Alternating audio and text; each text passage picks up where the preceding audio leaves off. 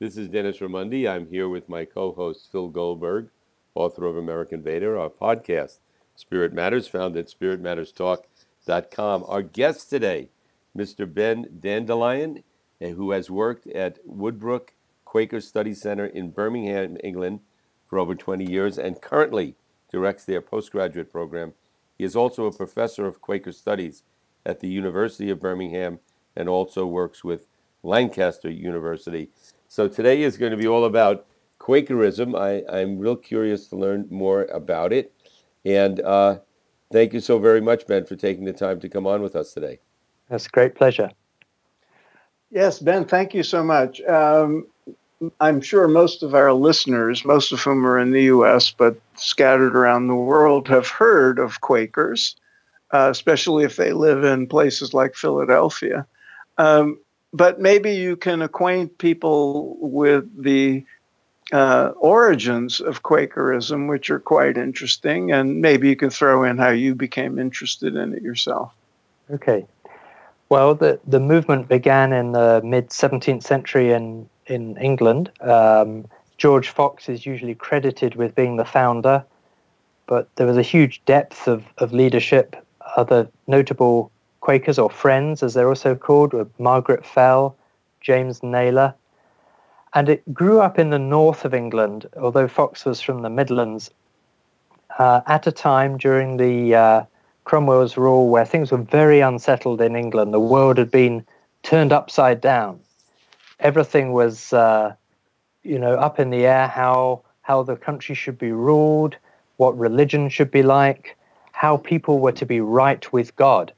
And George Fox comes along and he has a dramatic spiritual transformation, age 23, where he finds himself in a sort of direct relationship with God. He finds that he's able to hear God speaking to him and realizes, in a way, he's been looking in the wrong places. He's been trying to, speak to priests and professors and read books, and actually his realization is that he can just have this direct relationship.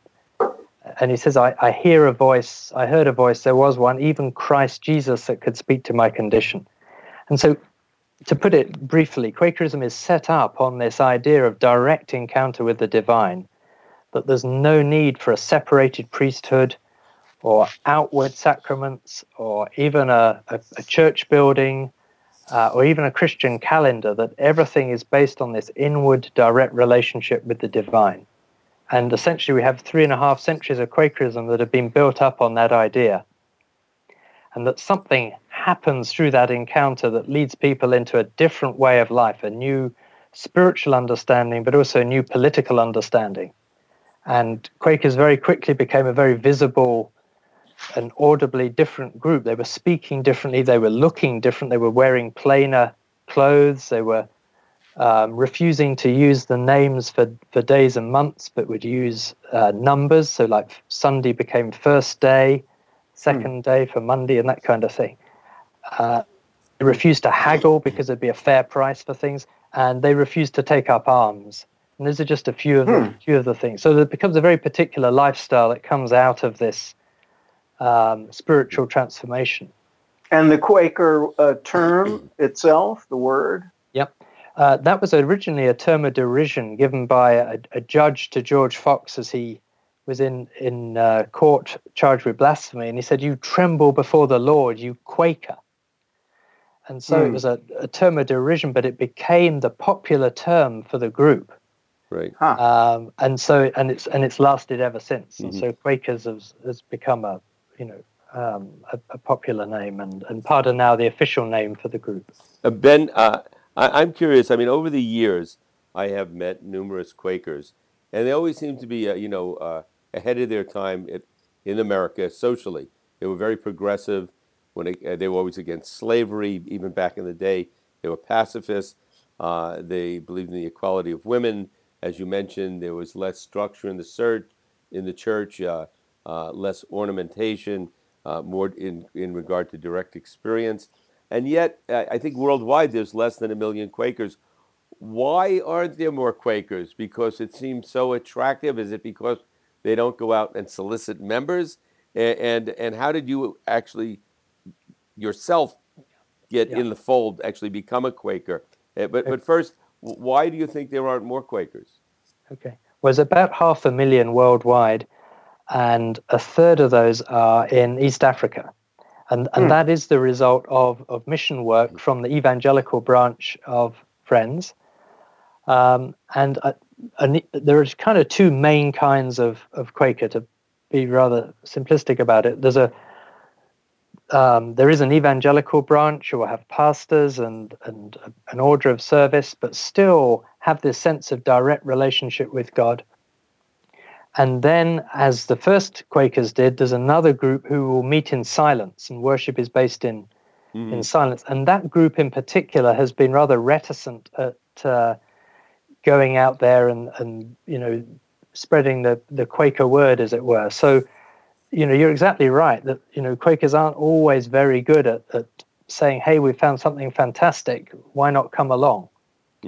I myself it's interesting. My parents were very strict atheists, and but they believed in kind of independent education, and so they had a choice when we moved to the north of England between a Quaker school and a Roman Catholic one.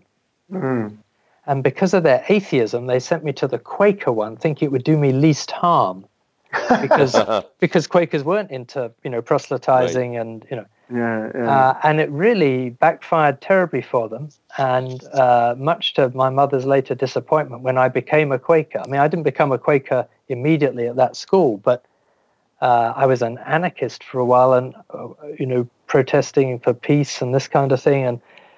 And when I gave up my belief that there would be a revolution in England, I was looking around for another group, and the Quakers looked a little bit like the anarchists in some way, because there were no fixed leaders, decisions are made without votes, and the group is a pacifist group, historically opposed to war. So it looked like the ideal kind of group for me to come along into. Although at that point I was probably still pretty agnostic myself, and one of the things about the kind of the liberal form of Quakerism in Britain is that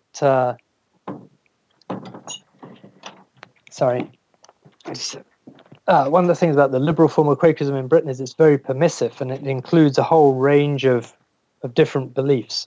And so I was allowed to sort of be an agnostic there. But about a year later, I myself had a major spiritual transformation, and Quakerism has just become the home for me, the place where I want to live out my spiritual journey. How interesting. We should mention, since you used the word Friends, that the proper name for Quakers is the Religious Society of Friends. Correct me if I'm wrong about that, but no, that's right. I am correct. Yeah, and even here in the U.S., there's a lot of educational institutions formed by the Friends, and a lot of non-Quakers have gone to them because of the quality of education and the ethic of peace and resistance to war. Let me get back to a question, something you mentioned earlier, Ben. It sounded like the Quakers were a reaction to the existing religious establishment at that time in England, and it had to do with the primacy of direct experience of the divine. Now, wasn't that essentially part of the Protestant Reformation? Wouldn't that notion of individual association with the divine have been consistent with Protestants, or am I wrong? No, I think you're right there, but the Quakers take it a step further. So they do a couple of things. One thing they did back then was that they said that Scripture was unnecessary, or not unnecessary, but secondary. So the Word of God was the living Christ, the experience of the living Christ, and Scripture was the Word about the Word. It's a kind of almost a lowercase, So they're not. If you say, how do we know what's of God, which is a really key question for any religious group, Quakers would not go to Scripture to find the answers. They'd actually probably, go into prayer and worship and try and seek that direct encounter. So they do that. Then they also, though, take this experience of transformation to be one of salvation as well. So they're also talking about salvation in this life, not some promise for the next life. And they're also talking about universal salvation. One of the great things about Fox's experience is he talks about this experience being available for everybody. There's a spiritual equality. Mm-hmm. And with that universal salvation, which again pushes against some of the more Calvinist thinking at the time. And he even takes that further and then talks about that salvation involves perfection. And Quakers maintained a kind of doctrine of perfection, that they could resist sin and temptation, once they'd gone through this powerful spiritual transformation. Mm-hmm. And all three of those things really annoyed other Christians. It just flew in the face of, sort of received Christian thinking at the time. Mm-hmm. Yeah, Ben, along those lines, if say I said, okay, I want to become a Quaker, I want to have that personal transformation, I want to have a direct relationship with God or whatever. Now, how does one become a Quaker? I assume there's not a ceremony, and if somebody comes and they're an agnostic or whatever, and they say, okay, you talk about going into prayer and whatnot. How do I pray? How do I become a Quaker? How do I get to have this personal transformation that leads me directly to God? Mm-hmm. Well, if you wanted to join the Quakers, you'd either go along to a friend's church and hear the message and join in the music, just as you might do with another form of Protestant community. Mm-hmm. But there would be this open space, this what sometimes called communion after the manner of friends, which would be this moment of silent openness, expectant waiting, as it also gets called. If you went to one of the silent tradition meetings, or you would come into a room and probably find a circle of chairs, sit wherever you wanted. There's no front, there's no separated minister, and there would be no formal content other than silence. In that silence, someone may stand up and offer some ministry, share something that they felt was given to them by God, but you never know what's going to happen there. There's no order of service other than this silence. And many people feel deeply touched and moved by the Spirit in that silent worship. Mm-hmm. And so it's not about you becoming a Quaker so you can experience spiritual transformation or direct encounter. You ideally will find that maybe in your daily life or maybe in Quaker worship.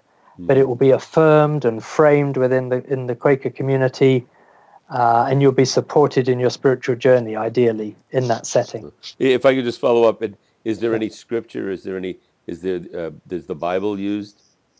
Well, again, it would depend where you went, and more or less would be the answer. So mm-hmm. Again, in evangelical Quakerism, scripture has become more central.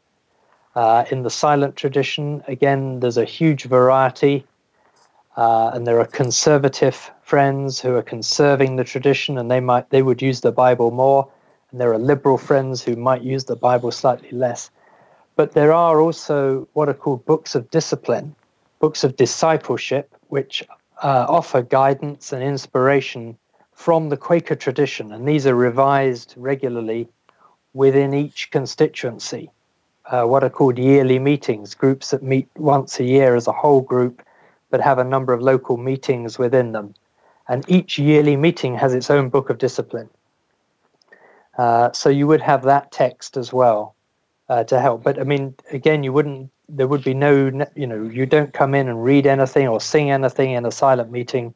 You come in and try and set self aside, put the thoughts out of your mind and open yourself, surrender yourself to God. Ben, there's also doesn't seem to be any hierarchical quality to the Quakers. It's a kind of anti-hierarchical system, and that seems to be true on a local level as well. I have to confess that when I've I've heard some very funny stories about decision making among Quakers.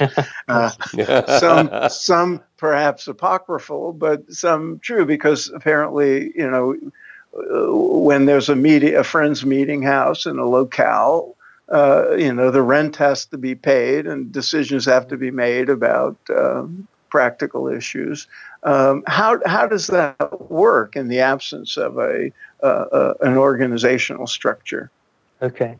Well, there's quite a lot of structure, and the difference is that everyone is seen to be, as I said, spiritually equal. So everyone is a minister. And what you find is that there are certain roles within meetings or friends' churches, like elders or people on ministry and council, and what are called clerks, which are rotated through the membership.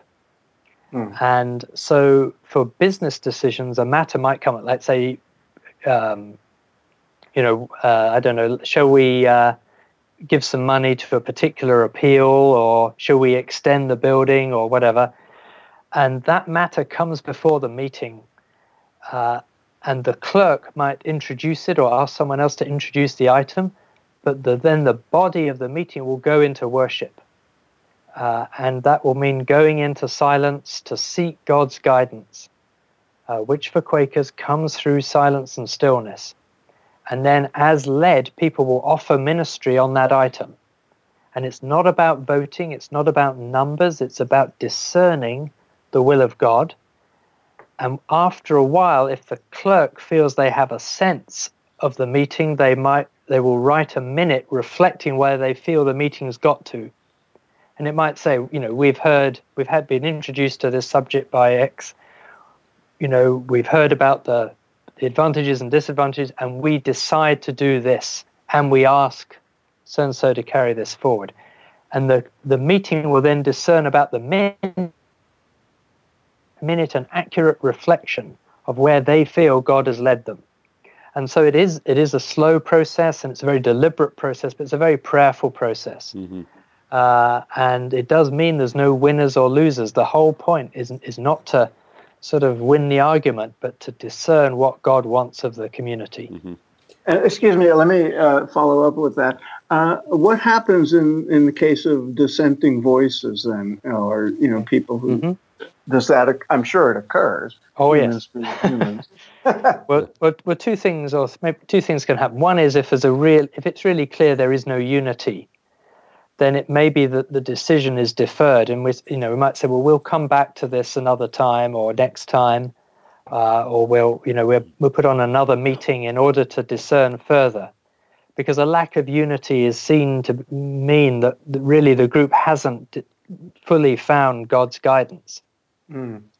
But if there's a strong sense of unity with maybe one or two dissenting voices, then it may be that the meeting will move forward anyway, and it may be that the one or two dissenting voices say, well, I don't agree, but I will agree to agree. I can feel that the meeting is somewhere else. I'm not quite there myself. But equally, one dissenting voice might then turn a whole meeting around, and that often happens. You think it's all going to go one way, and it's, we know what's coming on the agenda. We think, oh yeah, that will be straightforward. And actually, one person just gets up and obviously is sharing something given to them from beyond themselves, and it just moves the whole meeting in a new and totally unexpected direction. Mm-hmm. Ben, I'm curious, in different branches of Christianity, the passion, that period of time in Christ's life, covering his entrance into Jerusalem to his crucifixion, is been interpreted many different ways. How would you, as a Quaker, interpret that? Well, again, we need to probably go back to the beginning of Quakerism, because one of the other ways they understood this direct inward encounter was as the inward second coming of Christ. And so from the beginning, Quakers were focusing less on the historical Jesus and the stories we find in the Gospels, and almost placing themselves in the book of Revelation and saying, this is, we're in these end times now. So, for example, George Fox said, we're not following the instruction in 1 Corinthians 11:26 to break the bread until the Lord comes again, because the Lord has come again. And our communion is Revelation 3:20, which is the bit where, those who hear me knock, I will come and sup, with them. So it's a different kind of communion. It's very much focused on the inward experience, but also Quakers were placing themselves in a different point in the biblical timeline. Now, that shifted after about 15 years, where, they were saying that basically, this is the beginning, the end of the world and the beginning of New Jerusalem and these sorts of things. And of course, that's quite a difficult claim to maintain. In Britain, there was plague and there was fire in London, and, there was all kinds of cataclysmic events, but still the world wasn't changing. The world wasn't turning to God as the Quakers had imagined. And from that point, Quakers take a longer-term view and say, well, this is unfolding. William Penn goes to Pennsylvania, sets up the Holy Experiment as a Quaker colony. But what's interesting is that Quakers don't really return very much to the Gospels, particularly in the more liberal tradition. So they don't, in the evangelical tradition, they will return to Scripture and become more like other Protestant communities. But the silent tradition kind of just maintained a sense of a very slow unfolding end time and a much stronger emphasis on kind of the spiritual aspects rather than the accounts in the Gospels. How interesting. Ben, we're more familiar with the American form of Quakerism. I don't know how different it is in the UK, but here, I think many people of a certain age became very aware of Quakers and very had a lot of admiration for them during the Vietnam War period, when the Quakers here were a leading voice for peace, and a lot of the young peace activists found themselves linking arms with many Quakers in anti-war situations. In fact, I know a lot of people who didn't want to go into the military became Quakers because that was, however authentic that was. But that was, a very important period, and it did not escape the irony of the fact that Richard Nixon had been raised a Quaker. Was not lost on many of us. So I don't know. Maybe you can address that that tradition of peacemaking. Yeah. I mean, So there's been a 360-year witness against war, against the taking up of arms, against killing another human being. So Quakers are one of the historic peace churches, along with, say, the Mennonites or the Brethren. And that witness has been very strong corporately. It's always been very clear that that's where Quakers are as an organization. Individually, Quakers have, had to make personal choices. And, as a Quaker, people often say, well, what would you do, though, if someone broke into your home or threatened your family? And, of course, you can never say what you would do.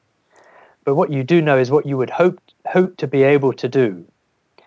And these are impossible choices, and Quakers have made different decisions along the way. And so in each major conflict, some Quakers have joined up, whilst others have really stood hard against the sort of the dominant culture of going to war.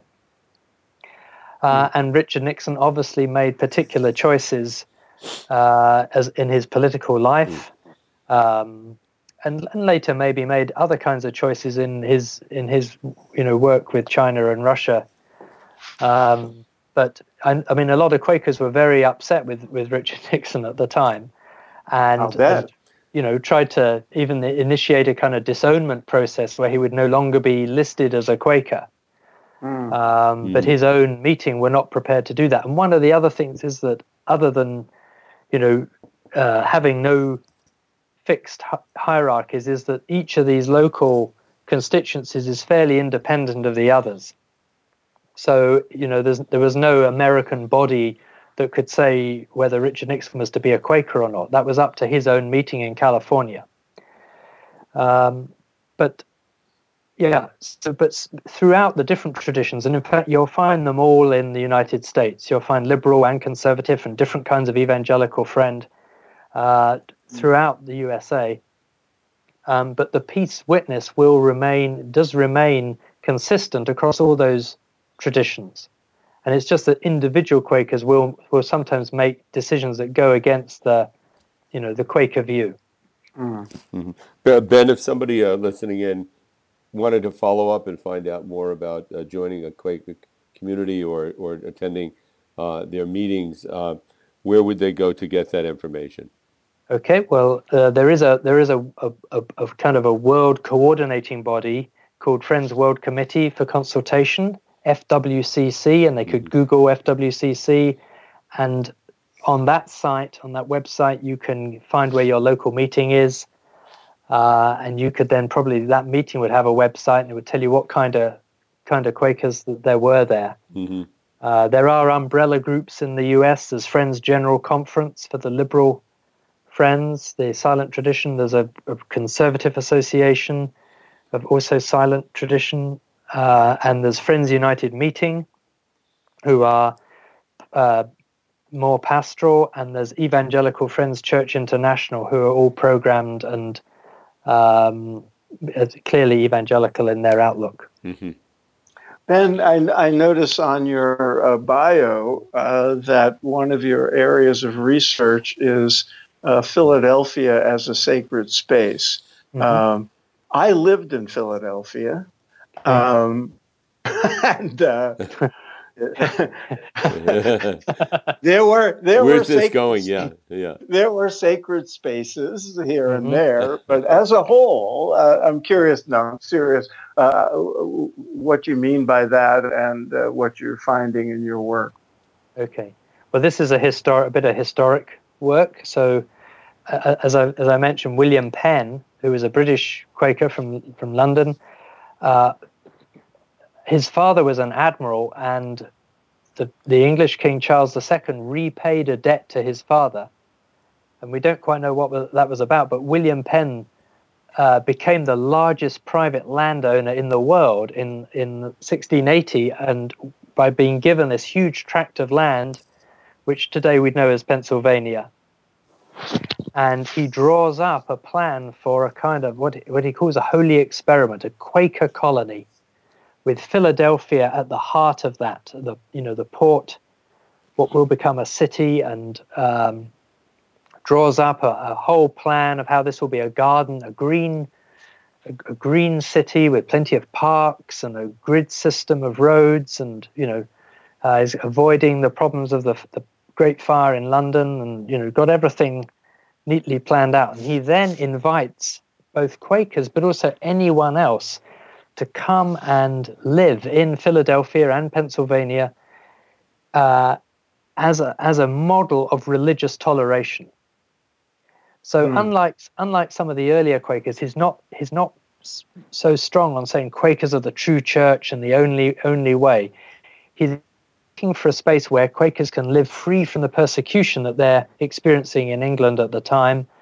But he also extends that invitation to Mennonites and to Presbyterians, and sets up this. So in a sense, a vision of a sacred space in which everyone could worship as they wanted to, and where the colony would be, again, led by a divinely inspired assembly. It would be like one big Quaker business meeting.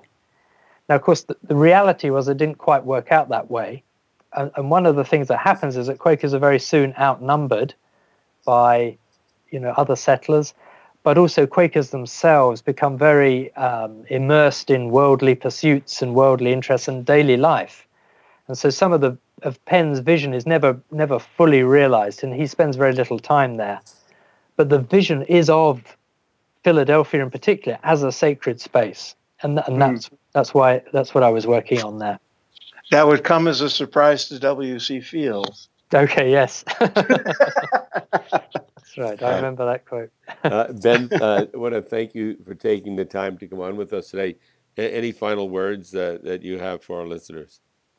Well, I don't think anyone really today in Quakerism is saying Quakerism is the only spiritual path, but it is still a very unique way, and it does meet a lot of people's spiritual hunger. And I would just encourage people to find out a little bit more, and maybe to dip their toe in a meeting, try silent worship for a change, and see whether it speaks to their condition. Well, And I hope they find a very warm welcome there. Yeah. Dennis, one more question just occurred to me. At the time, through most of Quaker history, very few people in the West knew very much about the Buddhist and Hindu traditions. But there's now so much awareness of it, and I'm wondering if there's interaction among them, because the whole notion of direct experience with the divine, the notion of ahimsa or peacefulness, and inward experience, there seems to be a lot of almost more resonance with those traditions than with traditional Christianity. Have you come into contact with any of that? Oh, yes, absolutely. So again, in the liberal tradition, there would be people who would call themselves Hindu Quakers or Buddhist Quakers, people who are duly affiliate. And of course, the silence of that part of the Quaker tradition does allow people to hold different viewpoints and beliefs, because they're worshipping in a similar way, but different. They might be framing their experience in different ways. So worshipping in the same way, but framing their experience in different ways. Great. And so, yeah, absolutely. And I mean, Quakerism, in that tradition would say we're part of all faiths and none. It's a very ecumenical, interfaith outlook. Right, and I would think in that silent worship, which I have never participated in, but which I've heard about from others, and now from you, would lend itself maybe to mindfulness and just that type of awareness. But I guess it's different. I guess it's different for everyone. And why not, if you're listening in, go to a Quaker meeting and see how you relate. Never hurts to explore. And like many, I've met in my life. I don't think I've ever met a Quaker that didn't like a Catholic or some other religions. They have all this like baggage of bad experience, along with maybe some good experience. I never met any Quakers who went away with terrible guilt or felt damaged by their Quaker experience. They might have drifted away, but not for reasons people might have drifted away from other more religions with very strong doctrine and belief systems. So I certainly would like to sit in on a Quaker meeting sometime. Very good. Okay. Thank you very much. You're very welcome. Nice speaking with you. Thanks very much for joining us, Ben. Okay.